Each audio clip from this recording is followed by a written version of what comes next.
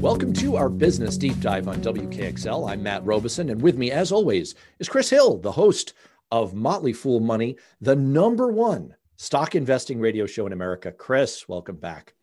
Good to be here.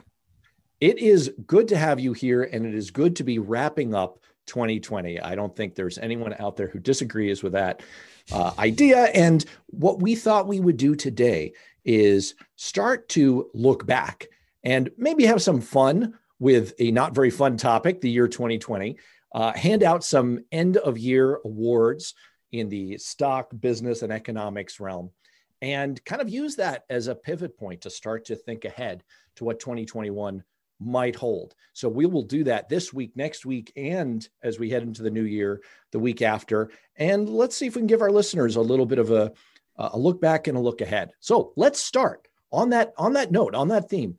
Let's start with possibly the last really big name company to come out with an earnings report, which just happened, right in this run up to Christmas here. Nike shares hit an all-time high over the last week.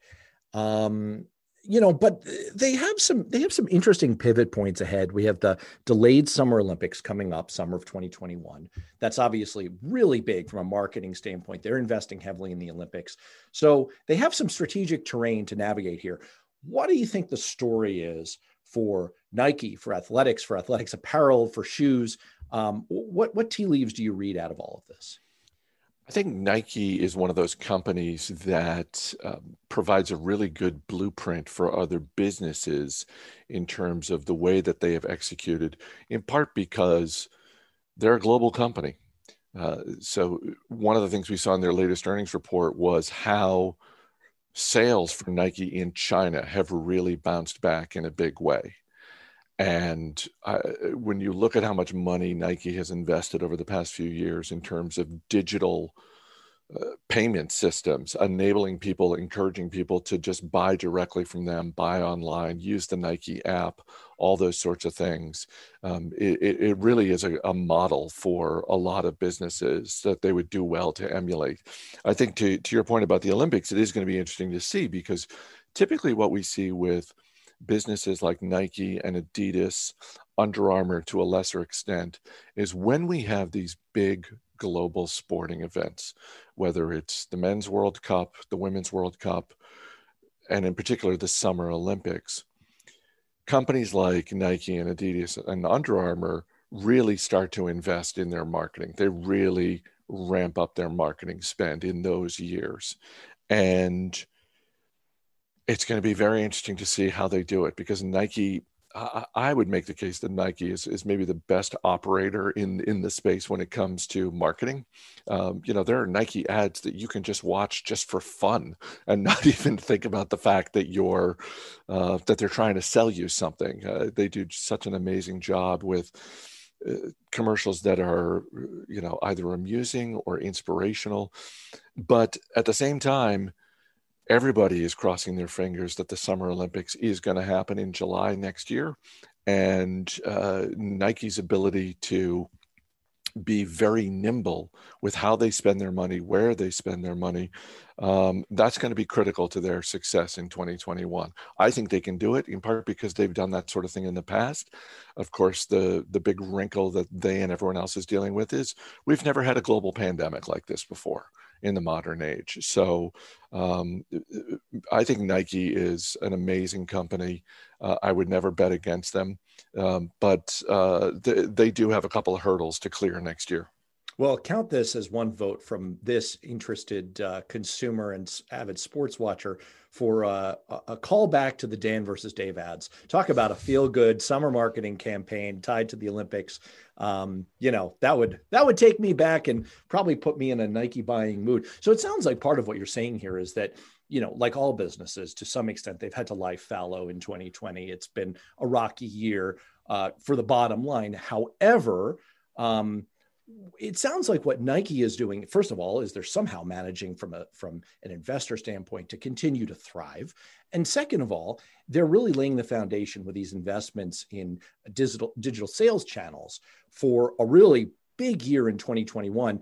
if they hit right, if they hit the confluence of a really good environment for consumers to, at a whim, just log right on through the app, buy Nike apparel, buy Nike products, combined with what a lot of people are talking about. I sound like Donald Trump here. A lot of people are saying, but a lot of people are saying that we could have a lot of pent up demand that starts to get expressed toward the second quarter, third quarter of 2021. Plus, you have this big global marketing extravaganza in the Olympics. So it could be, and I don't want to force you to over speculate here, but it could be that you could really have all of those forces come together in a big way for Nike and other companies that have intelligently positioned themselves. I think you're absolutely right. And a lot of people think, and I'm one of them, think about pent up demand in terms of leaving the house. So pent up demand for travel, getting on an airplane, going on a vacation, going out to a restaurant, that sort of thing. But you're absolutely right. There is going to be pent up demand for athletic apparel. Think of all of the student athletes out there, not just college, but high school, junior high as well. I think that there's a great opportunity for these athletic apparel companies, particularly in the second half of 2021, to really make some hay. Are there companies that you're seeing out there that have similarly invested in these kinds of channels and are potentially really well positioned? Again, I want to caution all our listeners here. We're not giving necessarily specific, even though Chris Hill is one of the best experts out there, we're not giving specific investment advice around companies, but just your guidance, just your feel in terms of your finger on the pulse of companies that are thinking ahead intelligently and positioning themselves if there is an economic wave to catch. Do any kind of strike your eye right now in the same way that Nike might be? Certainly in 2020, we've seen a lot of businesses invest as quickly as possible, as heavily as possible in making it easy for people to buy their products and services in multiple ways, what we refer to as this omni-channel approach. We've seen this with big retailers like Target and Walmart, where, yeah, they'd love you to come into the location because that's where the impulse purchases happen. You're much more likely to make an impulse purchase if you're walking around a Target or a Walmart than you are if you're clicking around online. But they've invested to make it so that people can have stuff delivered to their homes or do curbside pickup. In terms of digital payments, this may be an unusual company to cite, but over the last decade, Domino's Pizza has done as good a job as any company in America at investing in digital payments. Domino's Pizza stock has been such a huge winner for the past decade. And it's to the point where some of the analysts that I work with at the Motley Fool, they will say with a straight face, Domino's isn't a pizza company. They're a tech company. All of the investments that they have made in their app, in their delivery systems to make it so that it's as easy as possible for people with one or two clicks of a button on their smartphone can get a pizza headed to their house. So I think Domino's is another one of those shining examples of a company that you can go back to 2010, 2011. There were absolutely people saying, why is Domino's spending so much money investing in this technology part of their business? I'm not really sure what the payoff is here. And we've really seen it, particularly over the last 5 years. Wow, that's a really fascinating look at kind of the hidden side of the economy that you don't necessarily see if you're just watching the ads or thinking to yourself, I need a pizza. That's an incredible amount of infrastructure that they've sort of built into the back end. And that's a great segue to one of the topics we thought we would tee up today as part of our kind of fun look at the year end and beginning to pivot our thinking ahead to 2021. We wanted to hand out some awards, and one of the awards that you suggested to me was for CEO of the Year. And it sounds like you have a few in mind, individuals who maybe did some of this kind of positioning of their companies to get through a lean year and start to position themselves for hopefully better years ahead. So, Chris Hill, who is your CEO of the Year? And you can name runner-ups if you like.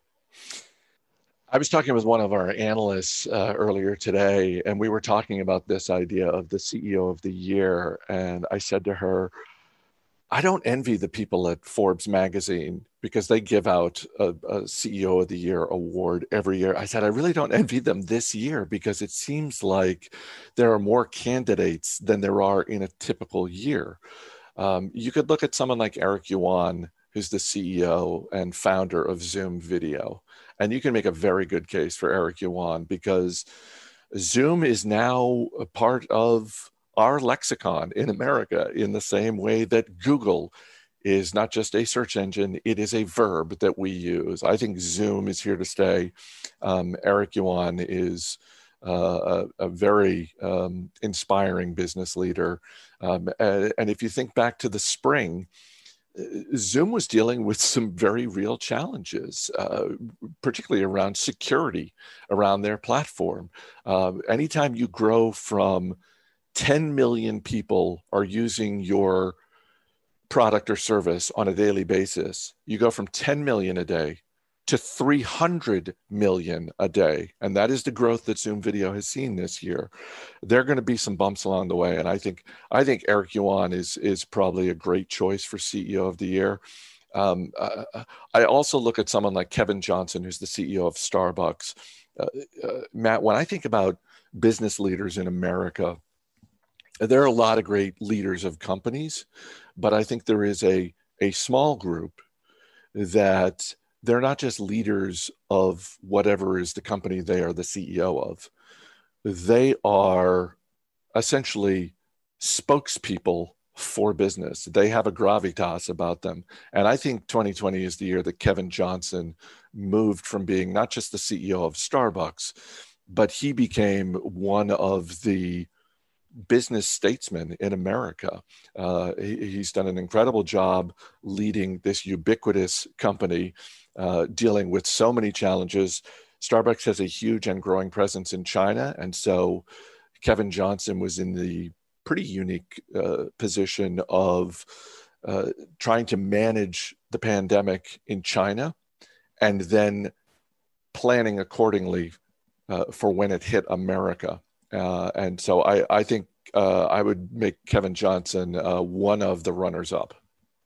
Well, of course, it really is amazing anytime that a company can reposition itself as a verb or as a synonym for the product that company represents. If you think about reaching for a Kleenex or going to make a Xerox, and you have to explain to the younger generation that there are other tissues besides Kleenex, and there are other ways to make copies. Of course, we don't really do that anymore. That's kind of gone the way of a fax, but other ways besides Xerox. That really is amazing that Zoom has become a verb, and we're on Zoom right now, and it's really fundamentally remade a lot of the ways we do things in the economy. So that's a very worthy nominee. What about some companies that have had to, on the theme of rapid adaptation, of trying to nimbly make their way through an unprecedented economic environment? It does seem like some businesses, some business leaders went above and beyond the call of duty to normal business activity this year. You could think of this as kind of like a sportsmanship award. Who might get an award like that for kind of answering that call above and beyond? I'll give you two. One is a medical device company called Medtronic. There are a lot of businesses, Apple is probably the first one that leaps to mind, where their intellectual property is the lifeblood of the business. And that's why there are so many patent attorneys working at these big companies. Again, Medtronic does medical devices. There are a lot of businesses that do medical devices, and Medtronic, like any business, is very protective of their intellectual property. And back in the spring, there was a shortage of ventilators around the globe. And Medtronic took what I thought was a pretty extraordinary step, where they took the design specs of their ventilator, which is one of the best in the world, and made it publicly available. They just said to anyone in any business who has the capacity to build ventilators, here is our design. Here are the specs. Here are the people on our team. If you have any questions, we as a planet need more ventilators. And this is bigger than just this one revenue stream for us at Medtronic. The world is in peril right now, and we need more of these ventilators. Here's our design. I thought that was an extraordinary step. So I'd give one to them. I would give the second to a woman who is not a business leader per se, but she has very much made a name for herself in 2020, and that is Mackenzie Scott. Mackenzie Scott, for those who aren't familiar with her name, used to be married to Jeff Bezos, the founder and CEO of Amazon. And as happens with some couples over time, they got divorced. Mackenzie Scott ended up being very wealthy as a result of that. And she has become an incredible example in terms of philanthropy. Just in 2020, Mackenzie Scott has given away $6 billion to various charities.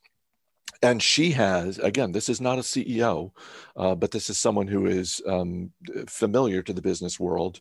And she is now setting an incredible example.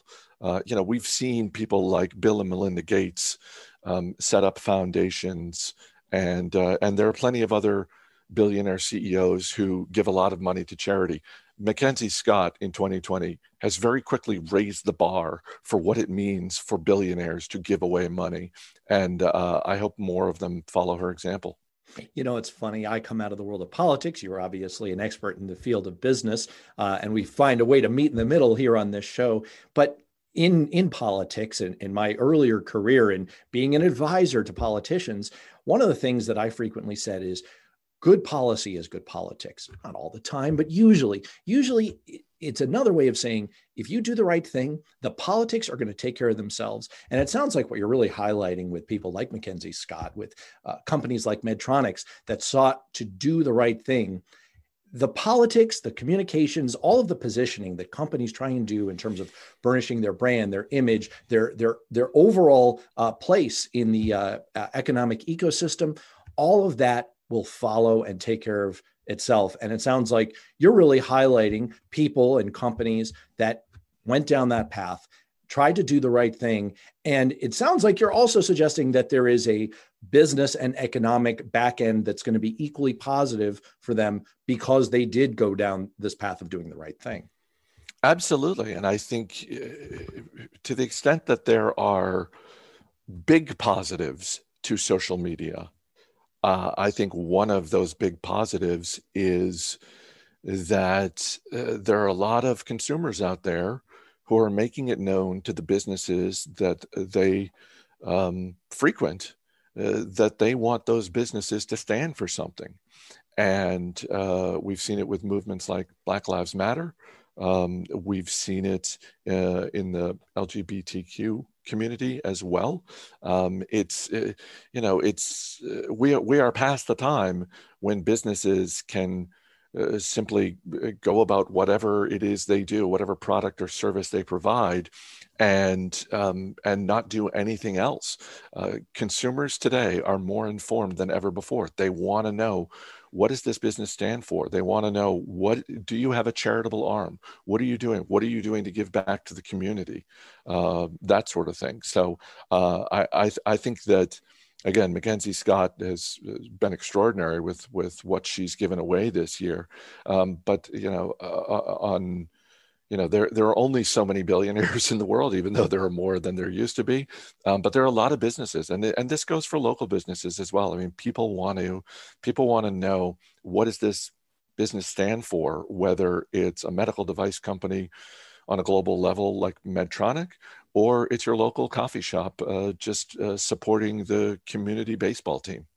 Really fascinating topic, and one that we're going to have to return to, because I do observe, and obviously you're a closer observer than I am, that there is a movement toward allowing companies to redefine themselves and their mission. You see it in the movement toward allowing companies to reincorporate as benefit corporations that's really flooded across the majority of states at this point, and to allow them to focus on maximizing not just shareholder value, but also a specific social or benefit mission. And it's interesting that there's this kind of change in consumer and public expectations about the roles that companies and business leaders should be fulfilling. I think we've got time for just one more topic, but I have a feeling it's going to be a super quick one. We were going to talk about the business headline of the year.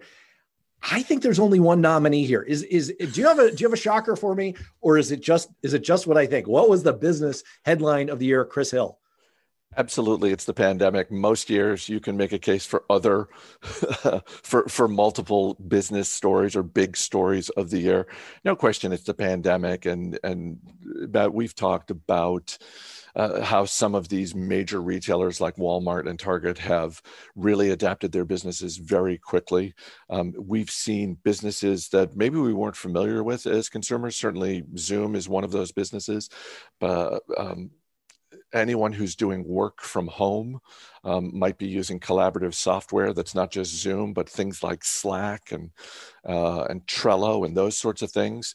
And obviously, exercise. Peloton has become a household name with their equipment and their move to getting people to exercise at home.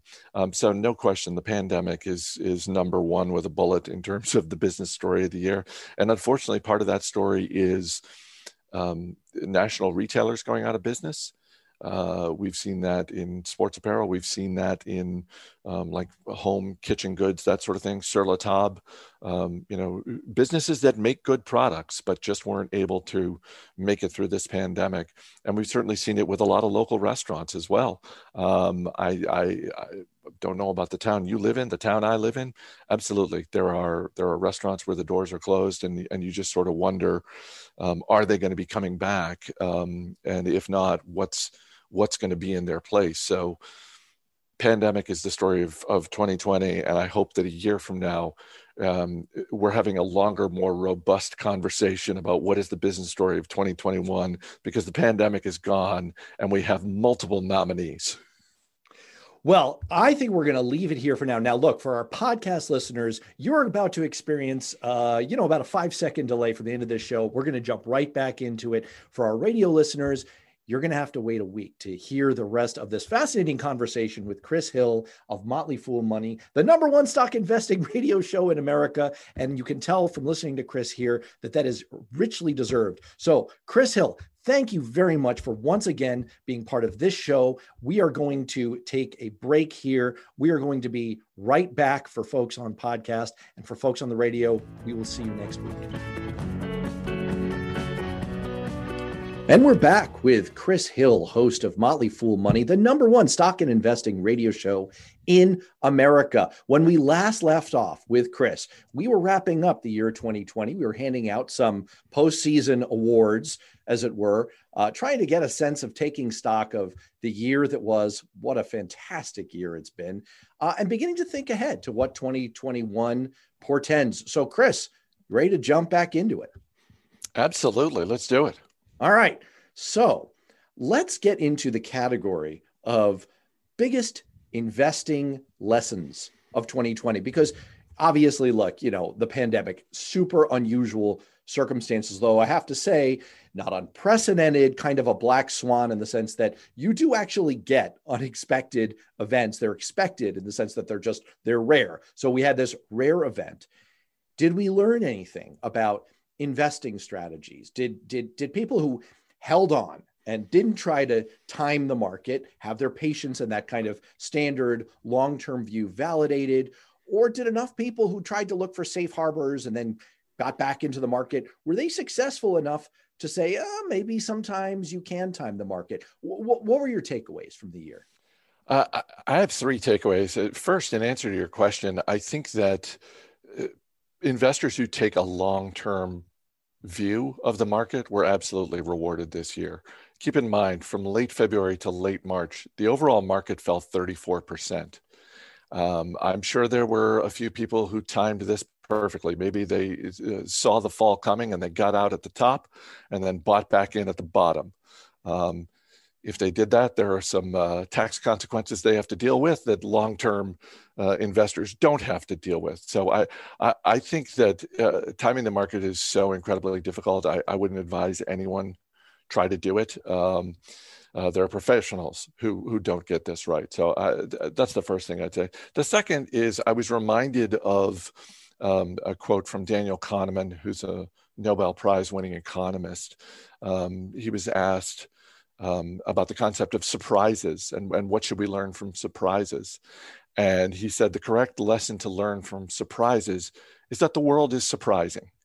I think if you step back and sort of let that sink in, it's actually kind of comforting, I think, for investors that, there's a tendency to try and draw very specific lessons from one-off events. And I think if you're an investor who's looking to invest in the stock market for 20, 30, 40 years, I think instead of trying to glean a specific lesson from the Great Recession of 2008, 2009, or the pandemic of 2020, I think the bigger, more important lesson is just that the world is surprising. And you need to build that into your expectations model, if you will, when you're thinking about what your tolerance is for anything that could cause the market to drop suddenly over a short period of time. And the third thing, and this is something, Matt, you and I have talked about before, leadership matters when it comes to running a business. I think 2020 was a year where it mattered more than ever before. We saw business leaders do really smart things for all of their stakeholders, for their employees, for their shareholders. We saw leaders who stepped up and were additionally charitable. We saw the opposite side of that as well, because there were a number of businesses that went under in 2020. But the kind of leadership that can react to the unforeseen, that has the foresight to put a strong team around them, because no one individual CEO is infallible. I think that was more important than ever before. It's so interesting you say that. I mean, of course, it puts me in mind this question of, do you ever try to time the market? It puts me in mind of how easy it is to draw the wrong lessons, as you're saying, from one-off events, even one-off successes. I, as a sports fan, I know you're a basketball fan too. I think of like the 1990s, John Starks, if you were a Knicks fan, or nowadays, maybe the analog is like a Russell Westbrook, who, as a fan, what you don't want to see is that first three go in, because he's going to try and take the next 9, and he's not going to ultimately shoot a good percentage. So it sounds like part of what you're saying here is that, maybe there are, if you picked up a few leaves and tried to describe the forest, you could find some where, people tried to time things. There were some one-offs that were pretty successful, but overall, the lesson really validated the kind of guidance that you and other experts try to give from an investor standpoint. Be patient, look to the long term, look to the fundamentals. Don't try and get ahead of a wildly unpredictable situation. It seems like that was really validated by and large. And if it wasn't, if you were one of those lucky people, don't take the next 9 jump shots, because your percentage is not going to get any better. Absolutely. And, the S&P 500, when we talk about what is the performance of the stock market, we're talking about the performance of the S&P 500. It's going to finish 2020 up around 14, 15%. That's an above average year.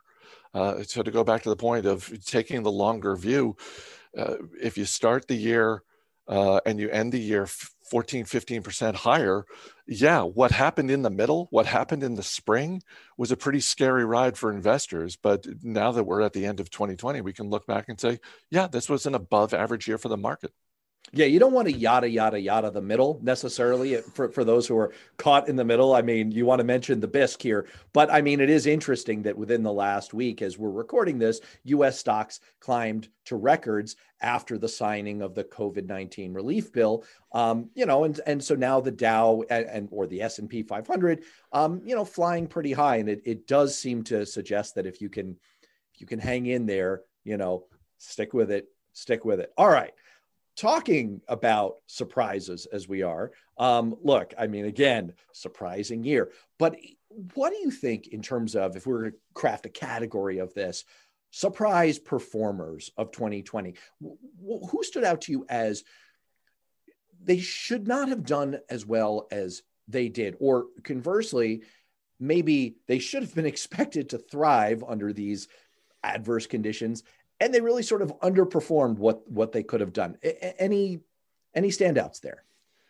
You know, we've talked a lot about how difficult this year has been for restaurants, and that's absolutely true, particularly for independent local restaurants. I think what's been surprising is how some of the national chains have been able to really thrive. Chipotle being number one among them as sort of a fast casual concept.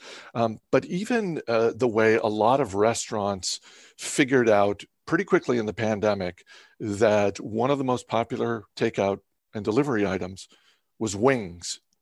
And so we saw national restaurant chains who weren't really known for their wings very quickly say, okay, this is where we need to move, in the same way that we saw large retailers make a big pivot towards putting resources behind curbside pickup and delivery. We saw a lot of national restaurant chains just say, okay, we weren't about chicken wings at any point in the past, but we are right now. And in some cases, that has helped restaurant chains stay afloat and sort of get to the other side of this pandemic. I think that there's a category of businesses, and I say this lovingly, that I like to refer to as boring, because they are boring. They make boring products. There's nothing sexy about house paint. There's nothing sexy about bleach. And yet Clorox and Sherwin-Williams have had phenomenal years. I've said this on Motley Fool Money a bunch of times. I can't imagine that the next 10 years for Clorox won't be better than the last 10. And that, as a business has done quite well. Sherwin-Williams, this is sort of an offshoot of what we saw with businesses like Home Depot and Lowe's in terms of people being stuck in their homes and saying, all right, it's time for a fresh coat of paint. So a third one I'll throw in there is Scotts Miracle-Gro, which is also a standalone public company. Again, people looking around their yards and saying, all right, I've got the time. I'm going to attack this bed of weeds here. On the flip side, in a year in which so many of us were signing up for, if we hadn't already signed up for, things like Disney Plus and Hulu and Netflix, and we were binge watching everything under the sun, it is all the more remarkable that Quibi went completely belly up this year. And for those unfamiliar, Quibi started 2 years ago with much fanfare. Jeffrey Katzenberg, former Disney executive who started, one of the people who started DreamWorks, came out with this idea for an original video company with video shows that were 10 minutes or less, and they couldn't make it work. And they couldn't make it work at a time when people were trapped in their homes watching a ton of video. And it's pretty remarkable that they failed the way they did. One of the things that I hear kind of embedded as you talk about this is your earlier comment about how leadership matters. And it sounds like part of what you're saying here is that different strategies could work in this kind of environment. Some strategies are just stay the course and be boring.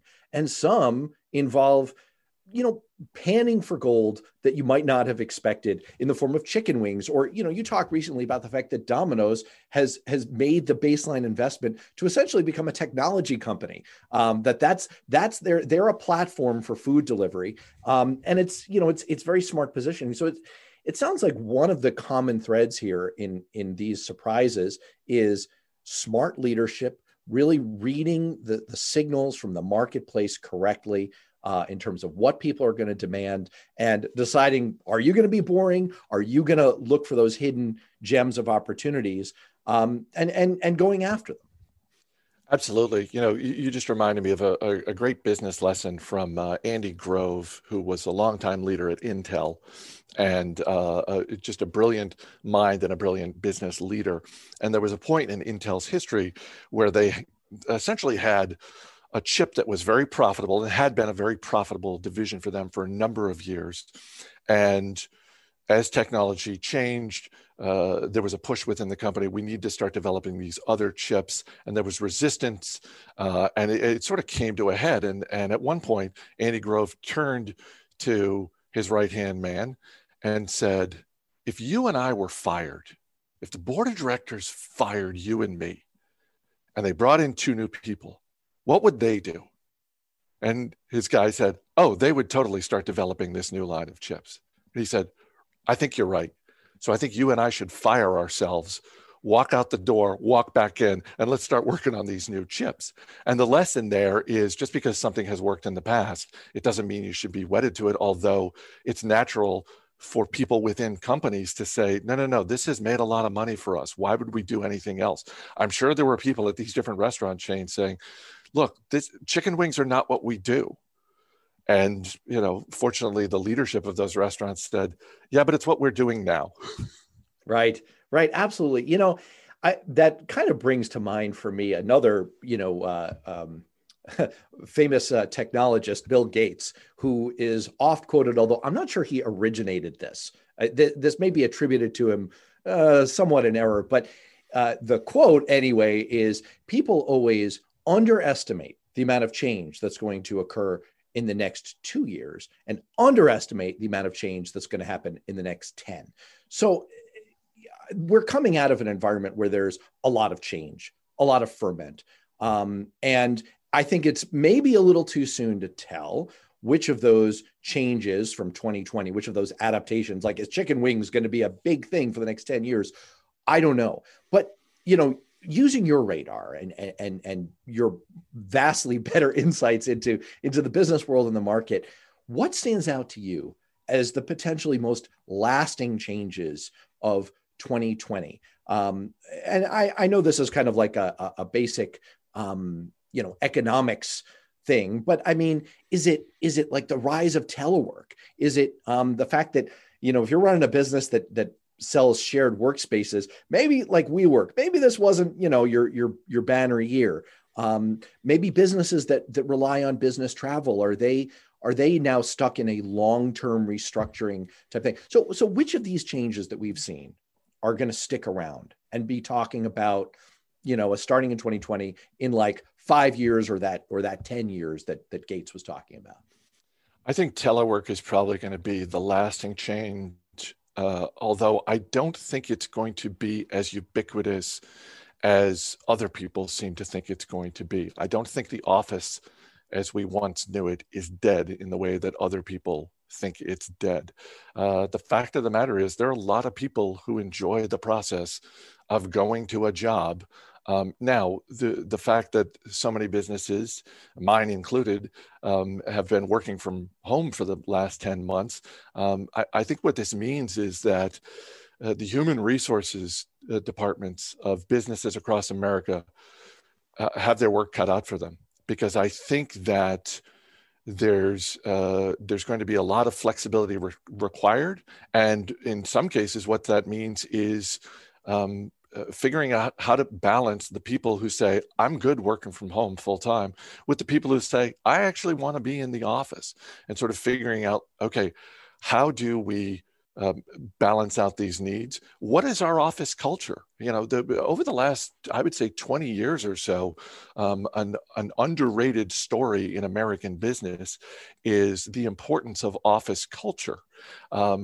If you no longer have an office, I would argue you no longer have an office culture. You have a work culture, but you don't have an office culture. And there are particularly younger people who enjoy getting together. If they're moving to a new city, that's their entry point for socializing in that new city, is going out with their friends after work. So I think that appetite is still there. I think it's going to be more of a balancing act than a lot of people think. In terms of business travel, there is going to come a point where airline prices or airline ticket prices start to rise dramatically, because they've been low for all the obvious reasons. But I do think that hotels need to think long and hard about what is the value proposition that they are offering. Yes, for people like you and me who don't do a lot of business travel, but we're maybe traveling to a hotel for a vacation or a long weekend or something like that. So yes, for people like you and me, but more for the business traveler. What is that value proposition? Because 2020 was also a year where blockbuster IPOs came back, and Airbnb was one of the biggest. And Airbnb has opened up a line of competition that 5 years ago hotels never would have imagined was coming. So I think that the evolution of hotels is going to be an interesting thing to watch. Doesn't mean I don't think that companies like Marriott are in dire trouble, but I do think they need to get more creative with what they're charging people for and what people are getting in return for the money they're paying to be in a hotel. I just want to pick up on your point about the importance of culture, because I've been struck by that a great deal. And there's this, it's almost become trite now, but, going around the business world, this saying that culture eats strategy for breakfast. And I have to say that I've experienced a little bit of this in my own career. Of course, I come out of a politics context, but I've been part of managing 2 different congressional offices that obviously had a DC office, but had 5 separate, this is for 2 different members of Congress, 5 separate district offices. So what are you talking about? A highly distributed work culture where people are not seeing each other. They're not interacting. It's not the, fabled water cooler interaction. And I can tell you, it is a struggle because you're trying to maintain a cohesive culture that is supposed to eat your strategy for breakfast. Have you observed, as this line of thought has kind of risen about the importance of culture, have you observed business leaders or particular companies that have started to figure it out, that have started to come up with answers for how to do that, how to maintain culture in an increasingly distributed workplace environment? And do you think that seeing that kind of forward-looking vision that prioritizes culture, do you think that that's something that analysts like you will start to bet on in the market? So I think it's an evolving story. I don't know that any large company has figured it out. And if they have, they're keeping it to themselves at the moment. I think that it is absolutely something for investors to watch, because let me put it this way. It's not going to surprise me if, let's say, somewhere between the second half of 2021 and the first half of 2022, someone writes a long article for a business magazine or for the Wall Street Journal about how a well-known company, and I don't have a particular company in mind, this is just an idea that I've been kicking around, but it's not going to surprise me if someone writes an article about a well-known company that is suffering from a brain drain and is having trouble hiring because they have made a big bet on one extreme version of the office scenario. Either it's, nope, we're all in, you have to be in the office, or it's, no, we are fully remote and we will continue to be fully remote. I think that the flexibility point is really important for companies. And I think it's one of those things that doesn't show up on a company's balance sheet, but it absolutely is something that gets talked about anytime a company is either being very competitive in their hiring or having trouble hiring. So as we look to wrap up the year, we're also looking to wrap up the show. I'm going to turn it over to you for a lightning round question. You can riff on this in any direction that you want.